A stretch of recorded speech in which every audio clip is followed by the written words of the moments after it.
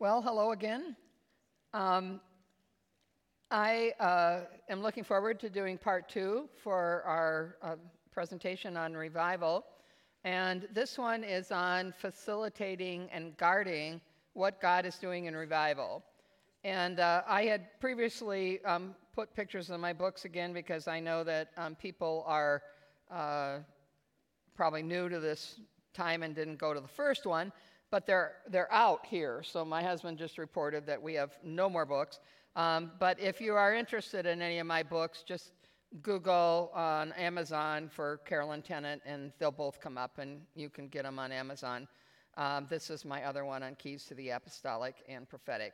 And again, if you weren't in the first session, if you email me, you can get my slides. So I'm happy to send that to you so you don't have to take pictures. There are a lot of you we're here for the first one, I can tell. So this section, I want to talk about how to successfully facilitate and guide a revival. And so I decided that in order to talk about how we facilitate a revival, I would take some lessons from some of the other from just a couple of people who actually led revivals. This first one that I want to talk about, I mentioned Azusa Street in the last section, but I want to talk about William Seymour, who himself is the person who led the revival for Azusa Street.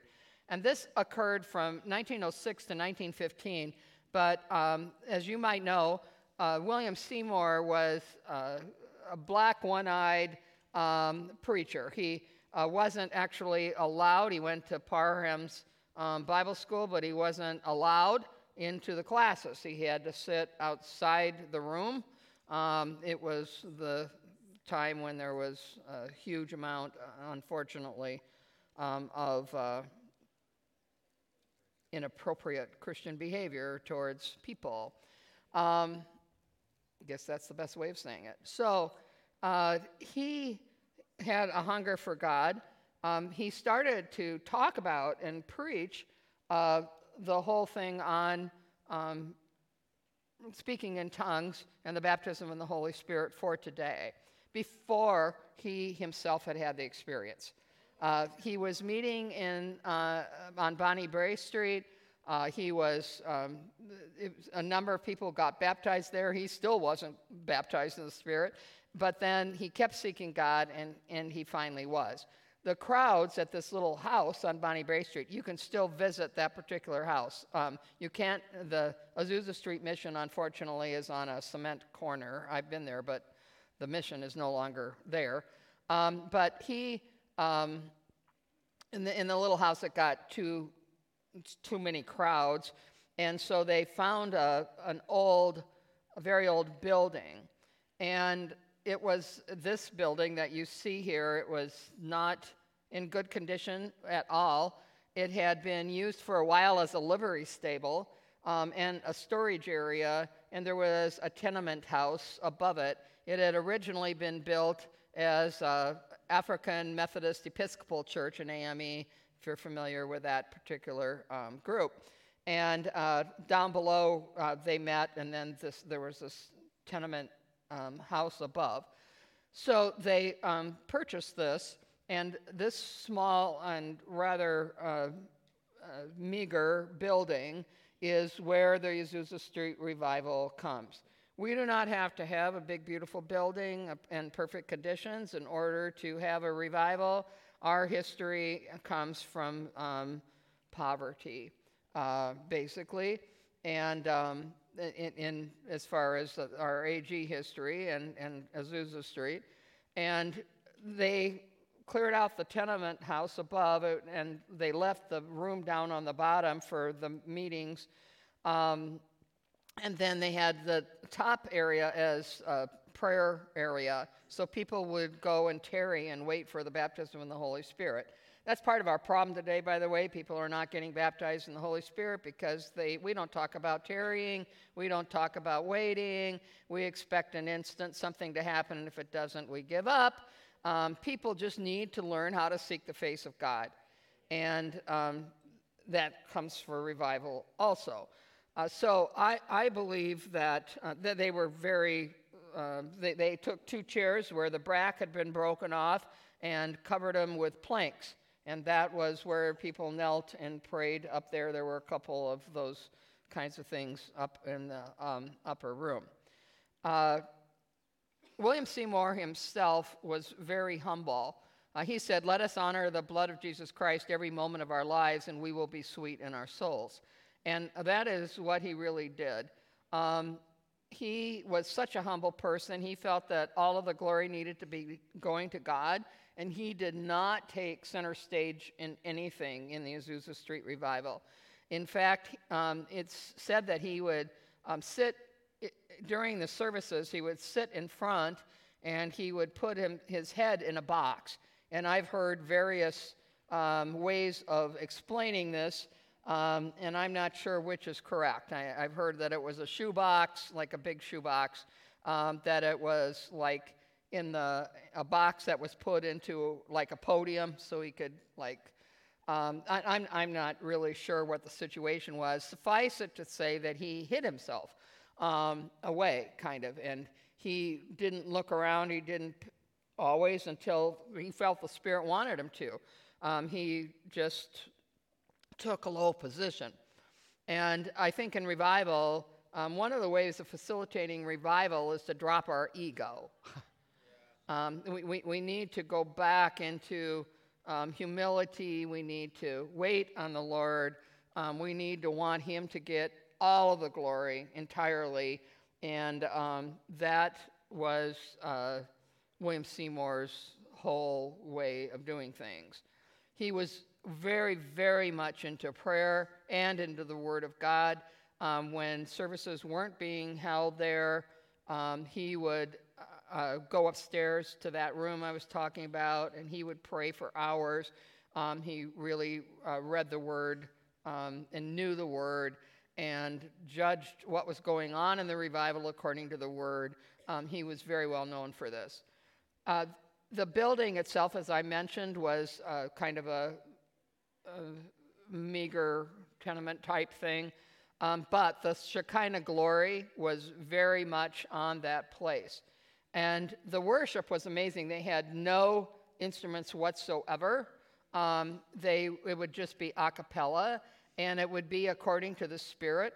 And in actuality, a lot of the testimonies talk about the fact that the heavenly choirs led it. Yeah, you heard that right. So what they're basically saying is that some of them saw angels, and the angels would be singing, and the people would join in with what the angels were singing or join in and singing in tongues. It was an amazing thing. Or somebody, if they felt that by the Spirit that they had to be led, that they were led to lead in a song, would do that. But there were no more musical instruments. You're not going to find a worship band up in front. And they waited on the Lord. There was lots of healings and miracles that occurred during this particular revival. So many amazing stories.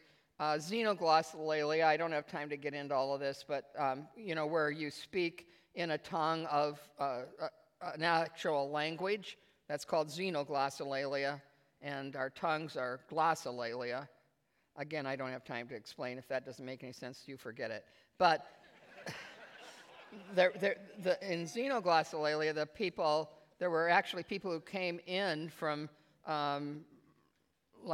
different places all over the world.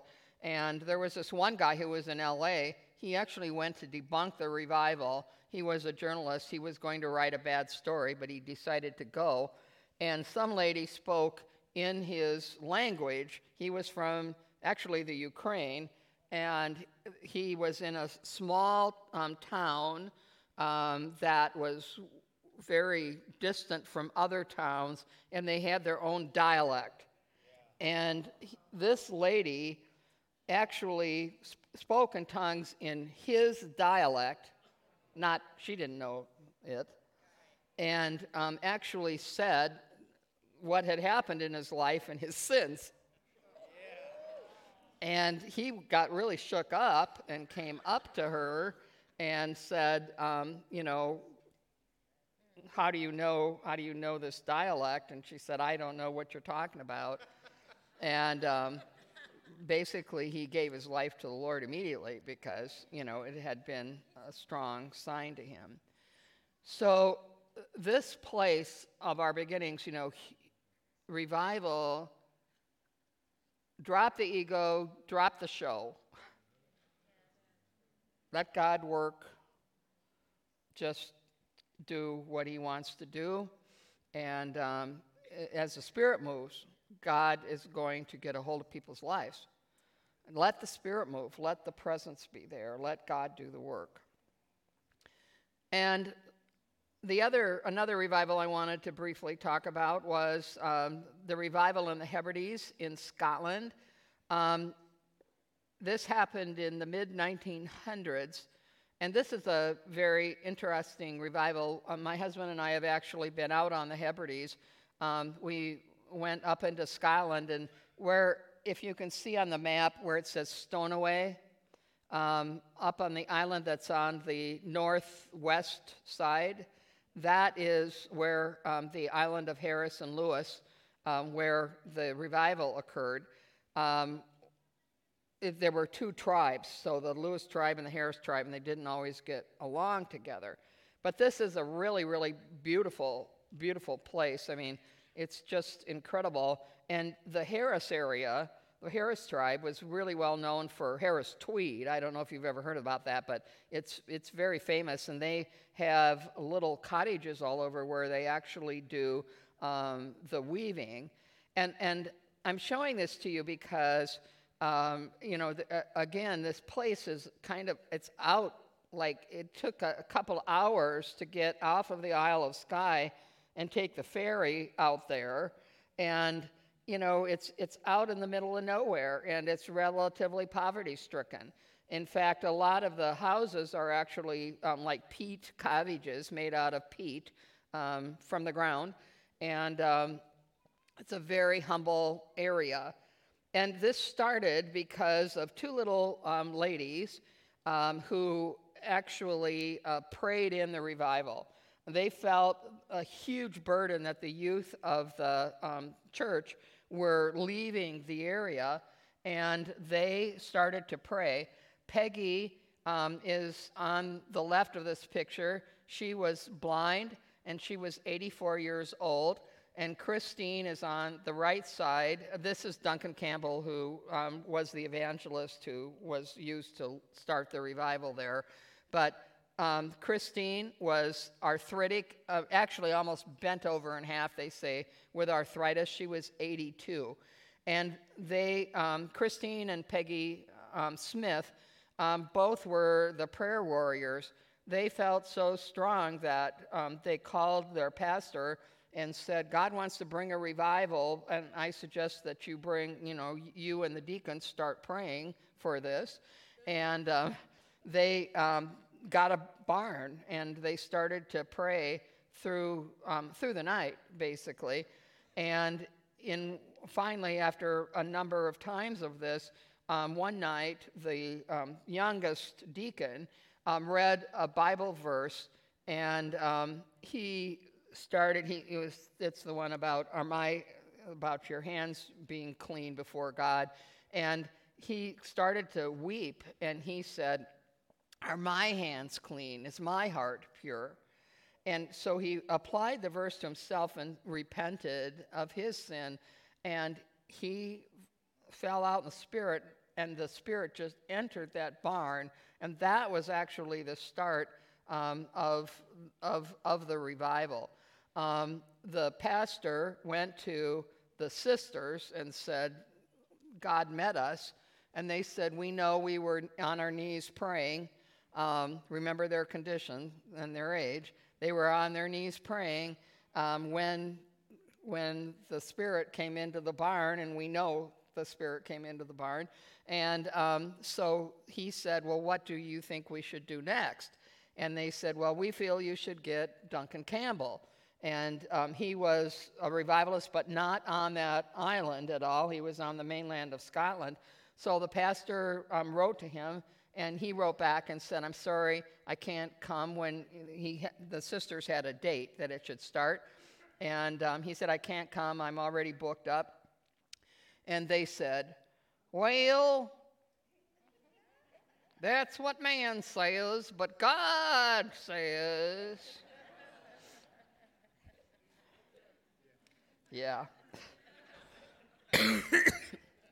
So what happened next was that Duncan Campbell, the place where he was supposed to speak, where he was booked up, double booked 2 conferences in that town. Somehow, right? I mean, there were 2 people double booked the hotels, and so that cancel was that time was canceled. Do you not love it? So he appeared on the island on the date that they said, and revival just broke out all over the island. I could tell stories till I was blue in the face on this revival. It's absolutely wonderful. You should read about it. And this is Duncan Campbell himself. He was a really great guy, but one time I got a hold of a tape, and he had been teaching, because it wasn't really that long ago. He's passed away now, but he had been teaching, and they had taped it. And here is what he said on that tape, and I wish I had a Scottish accent, and I think I'm going to try. I would like to make it perfectly clear that I did not bring revival to the Hebrides. It has grieved me beyond words to hear people talk and write about the man who brought revival to the Hebrides. My dear people, I didn't do that. I don't carry revival around in my pocket. One of my favorite lines ever. Revival was there before I ever set foot on the island. It began in a gracious awareness of God sweeping through the parish of Barvas. Revival is God in the community. And suddenly, the community becomes God conscious before a word is said by any man representing any special effort. Total humility again. I don't carry revival around in my pocket. And no man does. It's a sovereign move of God. When Ray and I were there, I had contacted the person in charge of our B&B, and I said, you know, do you happen to know if there was anybody alive from that revival that I could talk to while we're there? And she said, well, I'm actually from England, and so I've come to live here now. But she said, so I don't know. I don't even know about the revival, but I'll see what I can find out. So she went to the library, and bless her heart, she talked the librarian into giving her archival material, because she was local, right? So I came in, and she showed us to our room, and she said, over there on the table is a couple of stacks of material that the archivist at the library sent for you to look at. And I went, and Ray said, I'll talk to you when this is all over. So one of the things that was in the pile was a tape. And it was a few years ago, so there were tapes in the cars. And we had rented a car on the island when we got there so we could drive around and look at things. And I popped the tape in after church on Sunday. And by the way, everybody goes to church on Sunday, and everything is still closed on the island. Everything. There are no planes. There are no ferries. There is not a single... only the restaurants in the hotels are open. No other restaurants, nothing, no gas stations are open in the whole island. So we gassed up ahead of time, And after church, we put in the tape, and we started just driving around randomly. Would you not know that it followed the testimonies on the tape, followed our path? Like, what are the odds? Like, we would go from town to town, and they would say what happened in that town, and we were driving through the town. I mean, it was like the craziest thing in the whole world. So we get to this one town, and here's the church. And I said, wait, they're talking about it. Just, there's the church. And Ray pulled over. Sweetie. And he said, we listened to the testimony. So here in this next picture is the town, which is below the church. See, the church was on the hill, and this is the town that's down by the water. So the church wasn't by the water. But somebody from this town came out. They were having a meeting in the church, and they were having prayer meeting that lasted. I mean, it was a regular meeting first, and then people stayed to pray. So it lasted for so long that it was about midnight. So somebody couldn't sleep, walked out of their house, looked up at the church and said, "Oh my goodness, the roof is on fire of the church." And so he woke up everybody else and all the rest of the homes, and they got their pails, their buckets, and started a bucket brigade, because that's the only thing you could do, passing the buckets up the hill, pouring water on the fire. And they knocked on the door. Then, it's like, you got to get out of here. There's a fire. And, don't you know? And so they came out and went, and there was no fire on the roof whatsoever. Nothing was being burned up.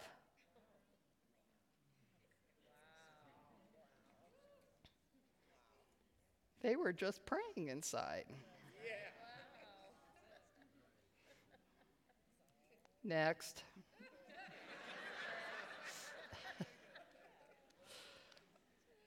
The Welch revival of 1904 to 05, which I've referred to a couple times, was started actually by the prayers and burden of one young man who was in Bible school. His name was Evan Roberts. And Evan Roberts just had such a burden for the other youth in his area. He was from Swansea. I've been to Swansea and seen this area. And Roberts was just so burdened down that he hardly could go to Bible school. I mean, he couldn't concentrate. He was praying. But he kept going back and weeping for his friends. And finally, he walked out of Bible school. He just said, I can't do this. And he went home and he continued to pray. And finally felt led by the Spirit to talk to his pastor. And this is the church where he was. The pastor said, well, you can have a special meeting for the youth, and you can be the one to talk to them. So he held a special meeting, and the presence of God just came in an amazing way.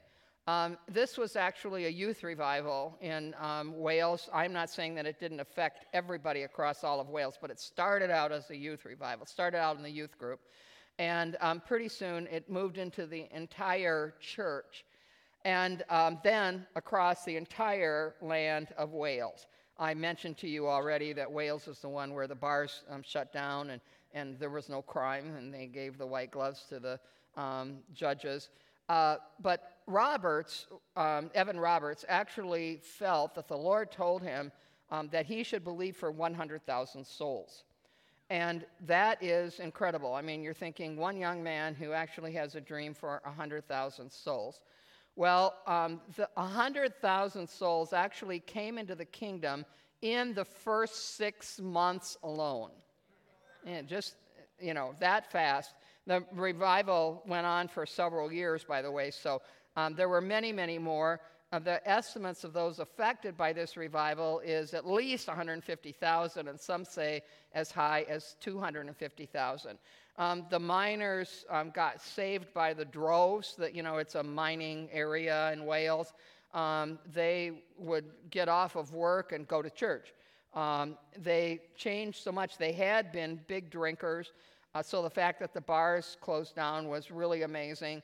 they would drink up their wages, and so they didn't have enough money to give to their wives hardly for food or anything like that, and it was bad. And after so many people got saved, so many miners got saved, they said it was the first Christmas that had ever actually been celebrated in Wales, because they stopped drinking, and so they had money to actually have some food on the table for Christmas and to buy gifts for the kids. And it was the first year that during the revival, the first year that they had ever truly had revival. So there were so many people that got saved that were really famous. I think sometimes we don't understand the ripple effects of people who are saved in a revival. George and Stephen Jeffries, who later went on to found the Elam movement. David Powell Williams, who was the founder of the Apostolic Pentecostal Church. It also had its effect on Rees Howells' Intercessor. If you've ever read that book, it's one of my favorite books. If you haven't read it, you need to read it. It's just excellent. That's the name of it. He was a Welshman and also lived in Swansea, and was he and the Bible college students prayed through some of the wars of World War II, which actually shifted World War II. And also David Lloyd Jones, who later became the British Prime Minister. So Wales also sparked revivals all over the world. It was just amazing. In India, actually just everywhere, the Welsh revival sparked more revivals. So I think we can see a pattern of people who are humble, who do not want to take center stage, who want the presence of God to be strong. Now, what happens when revivals get off track? And I think that there are two tactics that are used to derail a revival. And one of them is Satan. Satan tries to sow tares, basically. And the other is human flesh. And sometimes, I don't know, how do you start this? I mean, Satan can tempt people, and so he's probably involved with all of us, but when human flesh gets involved, we've got a problem. So how do we, as leaders, how do we actually help to guide and guard and safeguard a true revival? How do we do that? How do we discern what's of God and what isn't of God? Well, for one thing, we really need to know the Lord. I mean, we need to know what his personality is like and what he does, and see through the results. In destroying God's work, Satan comes to kill, steal, and destroy. And he wants God's revival work to stop, since the purposes and results of revival tear down Satan's strongholds so that God's church can advance in powerful ways. So anytime true revival is being demeaned or halted or destroyed from any sector within the church or without, Satan's happy. We really need to build up the work of God. I was particularly disturbed over some of the negative comments I was running across in general regarding the Asbury revival, because I think that was a definite revival. I mean, kids were repenting. Hello, what's wrong with this? And, there's stuff, they were changing. I mean, they were testifying that they were being renewed, that they were shifting their emphasis, that they were giving up things that they shouldn't have been in the first place, and talking about feeling such a call into the ministry. Well, you were here last time, in my last session. That's the real thing. And I believe it was the real thing. So it really, anytime you get somebody who's like bad-mouthing something that is a true work of God, I think you've got a satanic root. Because Satan just doesn't want that stuff to go on, so he's going to try to demean it. He's going to try to give a bad report regarding it. And that's what was happening. And it's what happens in any revival. I'd rather to be charitable in a revival, but I, by the way, think you should discern too. What is not and what is of God, and you need to lead that. You don't just sit back and, well, okay, so I'll let anything happen. But we should, in general, be glad that God is doing a work. And I think we should be positive that God is moving, even though it might not be something that is our style or the way we would do it or whatever. Who cares? Let God do what God wants to do. He's God. We don't have to play that role. And I think that also disunity is another area that is often sown. God continually calls us into the unity of the faith, and he warns us not to slander or malign our brothers and sisters in Christ. Romans 14:19 states, "Let us therefore make every effort to do what leads to peace and to mutual edification." With Evan Roberts, there was a pastor of a large church in Wales that took on Evan Roberts and demeaned the revival. And it so deflated Evan Roberts that he almost had a breakdown. In fact, it's where the revival kind of stopped. That pastor was responsible, I think, for the ending of the revival in Wales. And I sure wouldn't want that kind of a responsibility on my hands, I'm telling you. Evan Roberts he was young and he was hurt. And he kind of gave up after that. So our criticism is not good. I think we need to live in unity with each other and keep the unity, because Satan will always try to sow disunity in a revival. Also, anything that diverts attention from God is something else that Satan tries to sow. The Father, Son, and Holy Spirit should stay the center of the revival. Whenever human ego and pride, disorder, excesses, extremes, exaggeration, sensationalism, or over-emotionalism work to divert people's attention from God, this portion of the activities should be stopped. Only God should be glorified. And whenever I see an exhibition of humanity, trying to draw attention to themselves in a revival, that needs to be stopped. I remember I was in a meeting once, and we had a good worship time. People were up at the front, and God was ministering to people, and some people were laughing. And I think laughing in the Spirit, I've seen that. I think it's in the Spirit. I think people have been released, and they find a joy. But it doesn't interrupt everything, and it doesn't draw attention of everybody to that person. It's in a proper setting, if that makes sense. And in this case, the person who was in charge turned the meetings over to me because I was the speaker, and there was a person still sitting down here who was laughing. And it felt like mocking laughing. I said to myself, I'm discerning. It's like, I don't think that's in the Spirit. And they wouldn't stop. And I said, let's pray. And I did that to try to stop her, because I was supposed to be speaking. And the person in charge hadn't stopped her. And she was still laughing more. And I thought, So I asked her to be removed from the meetings. And I just give that as an example, because if somebody is diverting attention from God and what needs to be next in the Spirit, if I'm making sense, then it's not of God. And we need to do something about those sorts of things as leaders. We need to say, no, that's not right. We're going to stop this. We need to stop prophecies that are off.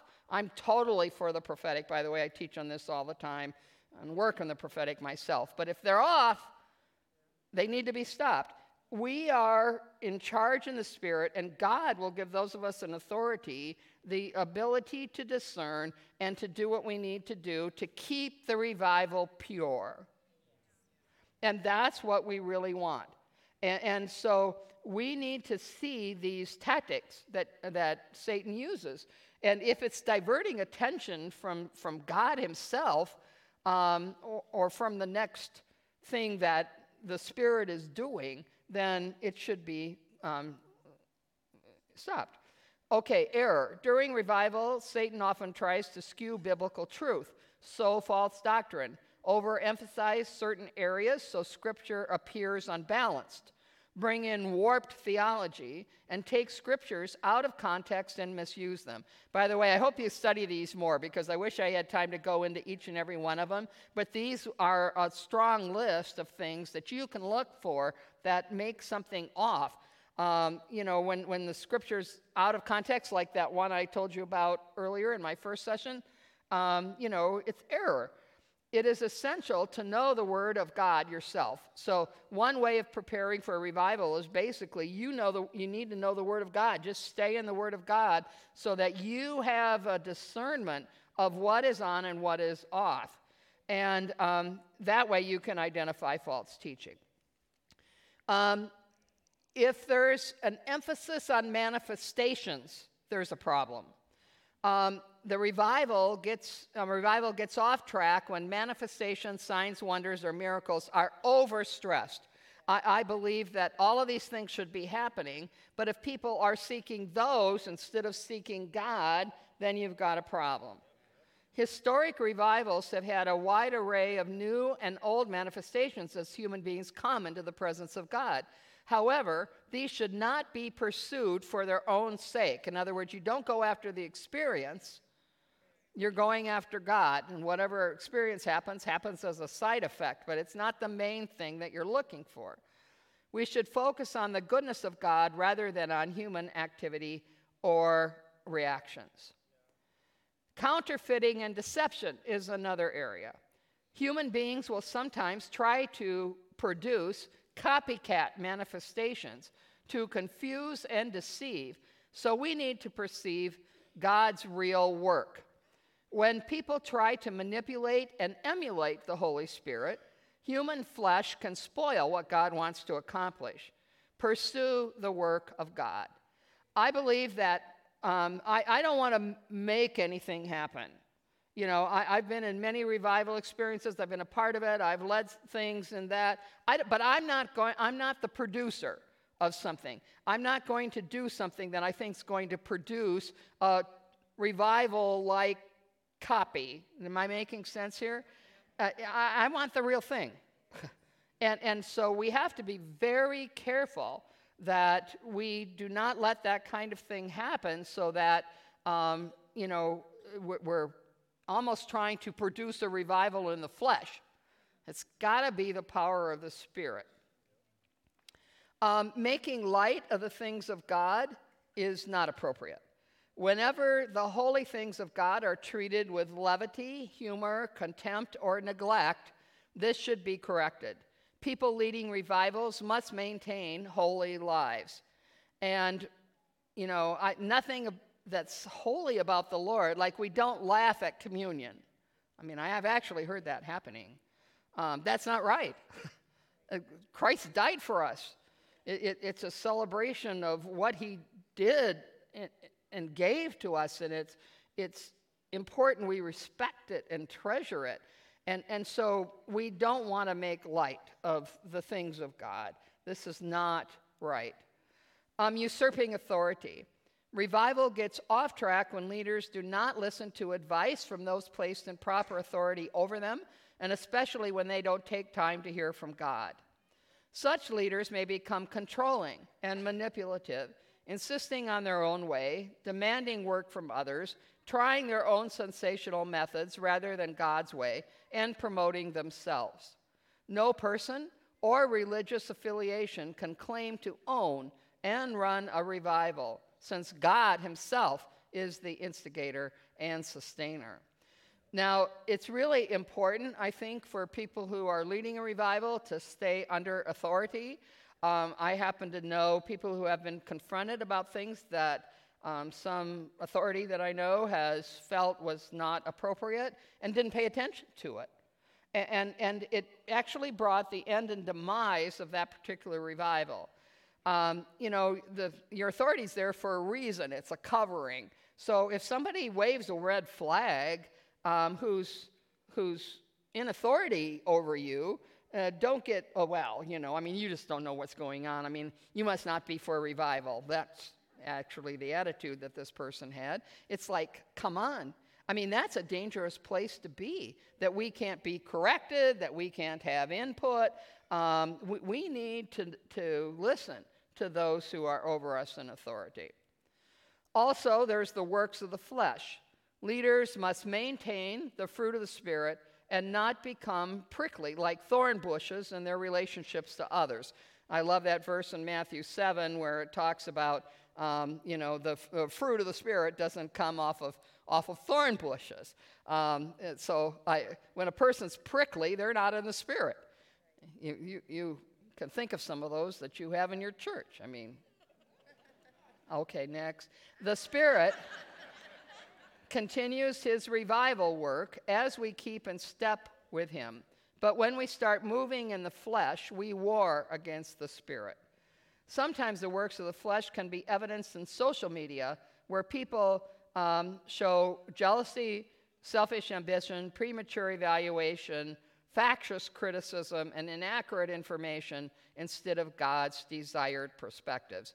We must begin and end in the Spirit, as Paul told us. Now,